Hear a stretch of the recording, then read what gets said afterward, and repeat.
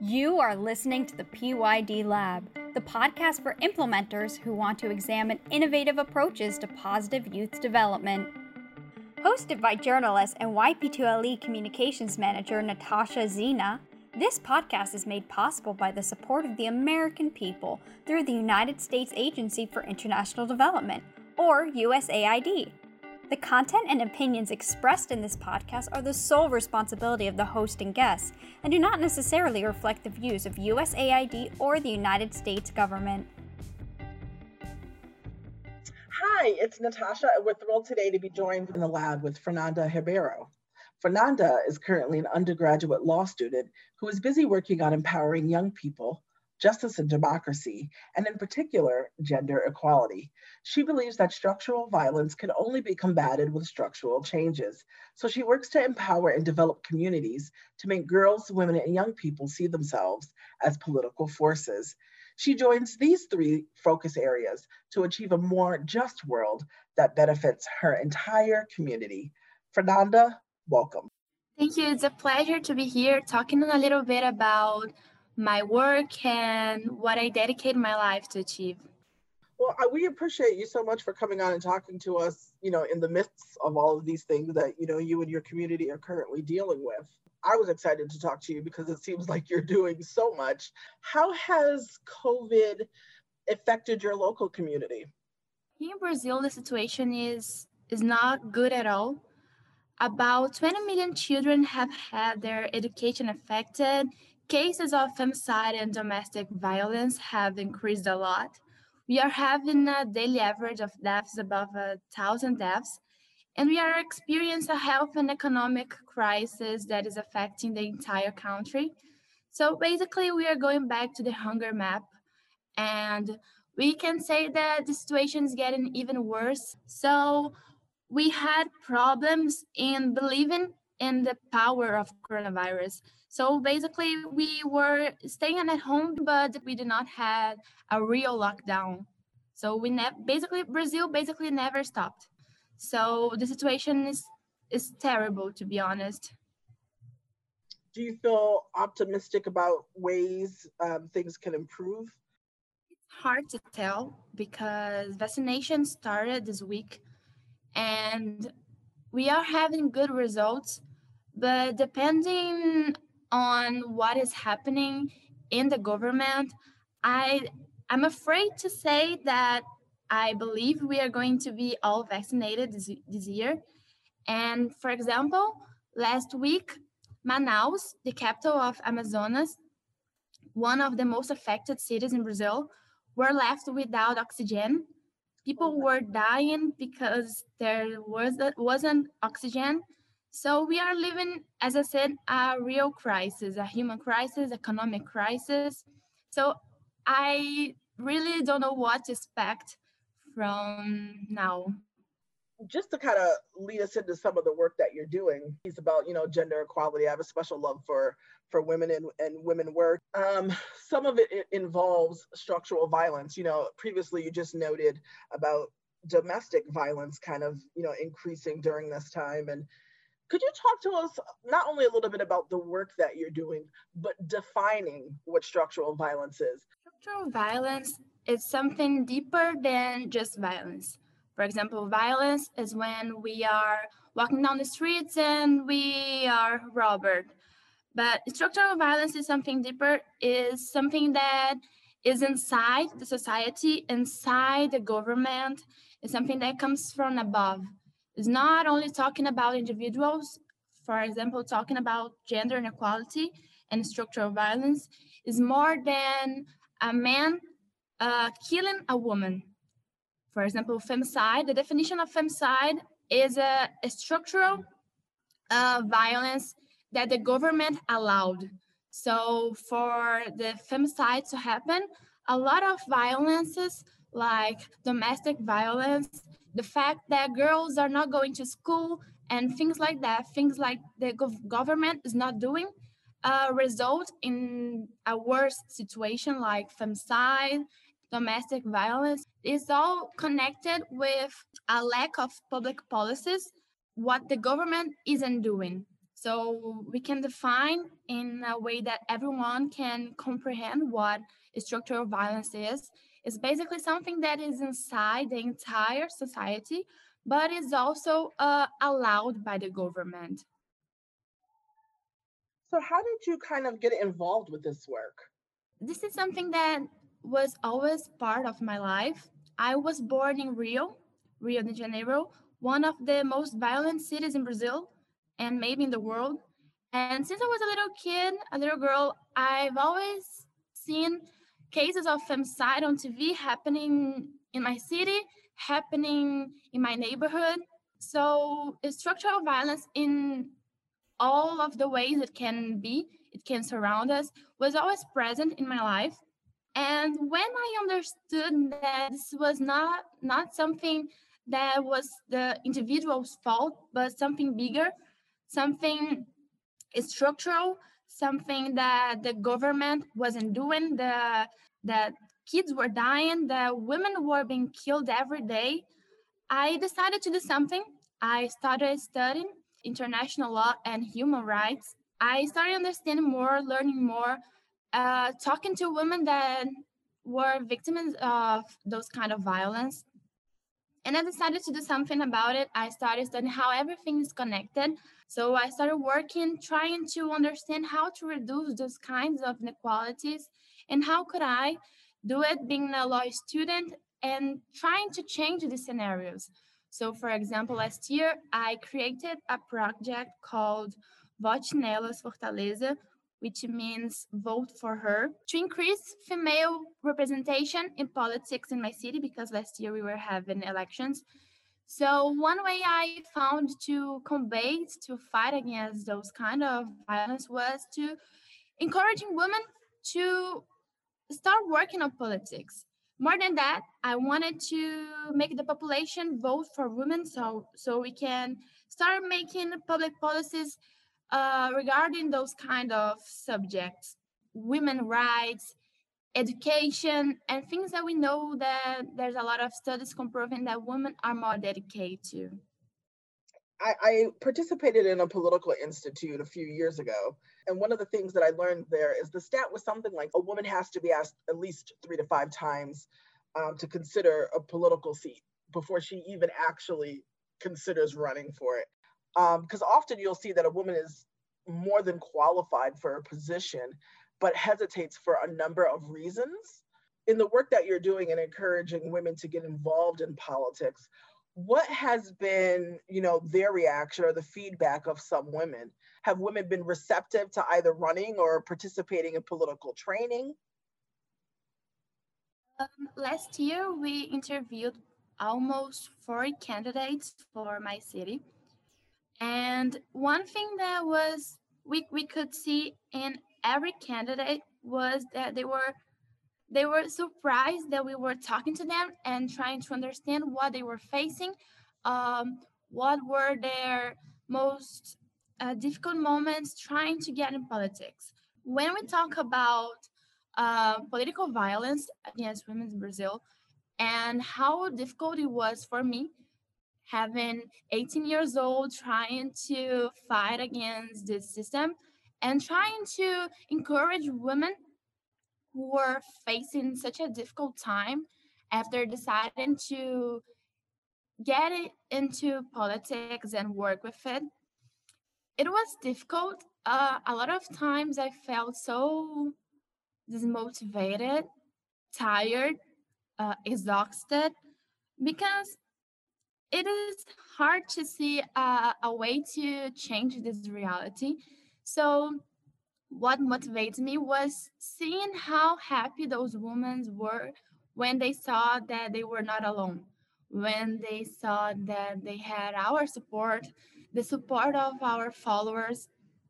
And we create this network connecting those women so they could uh, meet each other, even being from different parties. When we joined all of that, it was pretty difficult. But it was awesome that we could meet each other. We elected eight women, and it was more than the last election. So we were super excited and happy, and willing to see what those amazing women are going to do for our city. 6 of them worked with us, so we succeeded in our mission. And we decided to do not give up. We had Black women, we had lesbian women being elected, and this was just amazing. We were so happy. We are so happy, and we are willing to do more in the next elections. Congratulations, that is amazing. Thank you. I think it's important to mention that one thing that inspired me a lot to create this project was the death of Marielle Franco. She was a politician from Rio. She was killed, and it was the motivation was a political fight. So she was a Black woman, a lesbian woman, a woman that came from the favela, and she did a great job, and she was killed because she did a great job. So this inspired all my volunteers and all the women that were working with us, all the candidates that were working with us. We had this thing to connect us. As I said, we were not working only with the left or the right. We were working with women that doesn't want to be killed by doing their job, So it was something that united us, the desire to change the reality. Everyone is involved with something that's not right. For example, since I was a little girl, I saw in Rio women being killed, my classmates being killed, and what motivates me and still motivates me is that I chose to do not close my eyes, believing that I can change the reality, and choosing to do not close my eyes, choosing to see what is happening and understand why it's happening, and choosing to use my power to do something about it is what motivates me. And when I understand why she was murdered, I see that it could be me tomorrow, it could be my sister, it could be anyone. And I don't want that more women have the same destiny. I truly believe that everyone has the fire inside yourself. We just need to keep it on and keep motivating it, understanding that we have the power. Something that really dismotivates young people to act is believing that we cannot do something. But when we understand that we can do something, things change, things happen. You find the right people to help you. So it's about that, keeping understand that we can do something about the situation. When you talk about some of the pitfalls, that may have befell some of the young people that you knew when you were growing up, what do you think helped you kind of avoid those pitfalls? I always say, successful people didn't totally get there by themselves. Who were some people in your life possibly, created a safe space for you to kind of be in as you were growing up? I came from an extremely poor family. I was born basically in a favela in Rio. But something that was always present in my life, in my family's life, was that we valued education a lot. So my mother and my father both started working when they were 13. And my mother did not give up on her studies. So she kept studying and working since she was a teenager. And because of her, me and my sister, we always studied, we always tried to have a better life, to provide my family a better life. So basically, what changed in my life, what separated me from my friends that is still living in that violent environment, was that I had a family that made me believe in education. We are standing for the others, working on this crisis and trying to change this reality was because we had education. We were taught to admire education. We do not value that a lot, and that's not kids' fault. It's a structural violence. It's another structural violence that separate those things. Basically, the answer for Your question is education. It's always education in every form of education, every way of education. In talking about culture, sports, books, it's everything education, and that's what changed the situation we are living. Yes, education is so important. And I think it's a great also tie in a lead into your PYD recommendations. This is a fun part of the podcast. We ask each guest to come loaded with their 3 PYD recommendations. PYD standing for published, youth, and disrupt. So each guest kind of comes to the podcast with a youth development related topic that they recommend that's published. It could be a book, it could be an article, it could be a report. We ask them to tell us a little bit about a youth related project or young leader who is doing something in their community.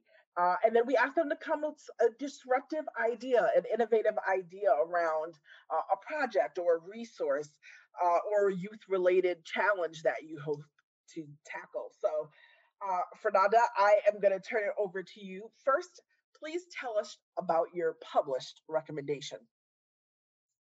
My published recommendation was the website Politics for Her. I am a volunteer for Politics for Her, so I strongly recommend all of you to go to the website and learn a little bit more. I recommend the Politics for Her because it is a blog where you can understand more about women participation in politics and peacemaking process, public policies formulation, and how it is important to have women and young girls in leadership positions. So I recommend it because there you can find the most different kind of information and articles, publications, and things like that, where you can understand more about how important it is to have women occupying spaces, women seeing themselves as political forces and working to change their realities and our reality. That's exciting. And we will have the website link for that available in the description for those who want to visit the blog and kind of see how they can get involved. The second recommendation you have for youth, what's a resource or a project or author led subject that you recommend that people kind of check out?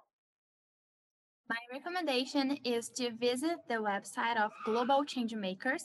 It is an international organization that supports youth-led sustainable development, and their mission is to enhance the capacity of young people to develop and implement their solutions to global challenges. So there you can find tools, you can connect with mentors and things like that to change your community and to understand how you can solve some problems. They also offer courses and webinars and things like that. It's amazing. Awesome. And last but not least, my favorite, because I love disrupting and innovative stuff. What is a disruptive, innovative idea or project or resource that you recommend that currently does or can be used to tackle a youth related challenge? I believe that one thing that changed my life and changed my perspective about everything was the online forums for young people. For example, what we have in YouthLead and Global Change Makers. I believe this is no, it's not that sophisticated or something that different, but those online forums, those spaces for young people to express themselves and to talk about their reality, the problems they're facing, and understand more about different realities is just amazing. I use a lot of forums like the Youth Lead, the United People Global Forum, and I strongly recommend because you can understand more about problems that you're facing in your society and you can think about it in a different perspective because you can understand how it is affecting a different country, a different community, and then you can find better solutions to new solutions to old problems. It's amazing. I'm totally with you, and I love your recommendation. Sometimes I feel like online, whether it's, internet forums or social media, sometimes they get a bad rap um, because of some of the negative things that can take place on them. But there's so much good that can really happen on some of these forums and online where people like yourself get to connect and share ideas and work together to spark change. So I love that recommendation. I just want to thank you so much again for joining us today on the podcast. It has been such a pleasure learning about the important work that you're doing. Um, is there a place where people could kind of go to follow up, whether that's your YouthLead profile or LinkedIn, if they want to learn and continue, to track your involvement and ways that they might be able to get involved with some of the work that you're doing? Yeah, you can find me on our YouthLead platform. It will be a pleasure to connect with you all there. So if you want to talk to me or ask me something about what I'm doing, about Brazil's situation, anything, you can talk to me there. Well, thank you so much for your time today, and have a lovely afternoon. Thank you so much. It was an honor to be here talking about my experience and encouraging young people to get involved with YouthLead. Is an amazing platform, and I hope to see you out there. Thank you so much for tuning into our first episode. We're really excited to have you. And just remember that you can access Fernanda's awesome recommendations, as well as a host of others, over at youthpower.org/PYD Lab. This month, we're giving away 3 additional resources. The first is the Youth in Peace and Security Starter Kit. It's packed with how-tos that give you a better understanding of some of the drivers and effects of violence. The second is a toolkit for youth inclusion in democracy, human rights, and governance. You would use this toolkit for designing, managing, and evaluating any youth DRG-related programs that you're running. And the third is youth and civic engagement. Now, that's a starter kit that gives you the 13 best resources from youthlead.org that are related to youth and civic engagement. It's a great starting point for youth who are interested in becoming engaged citizens and who want to make a difference in their communities.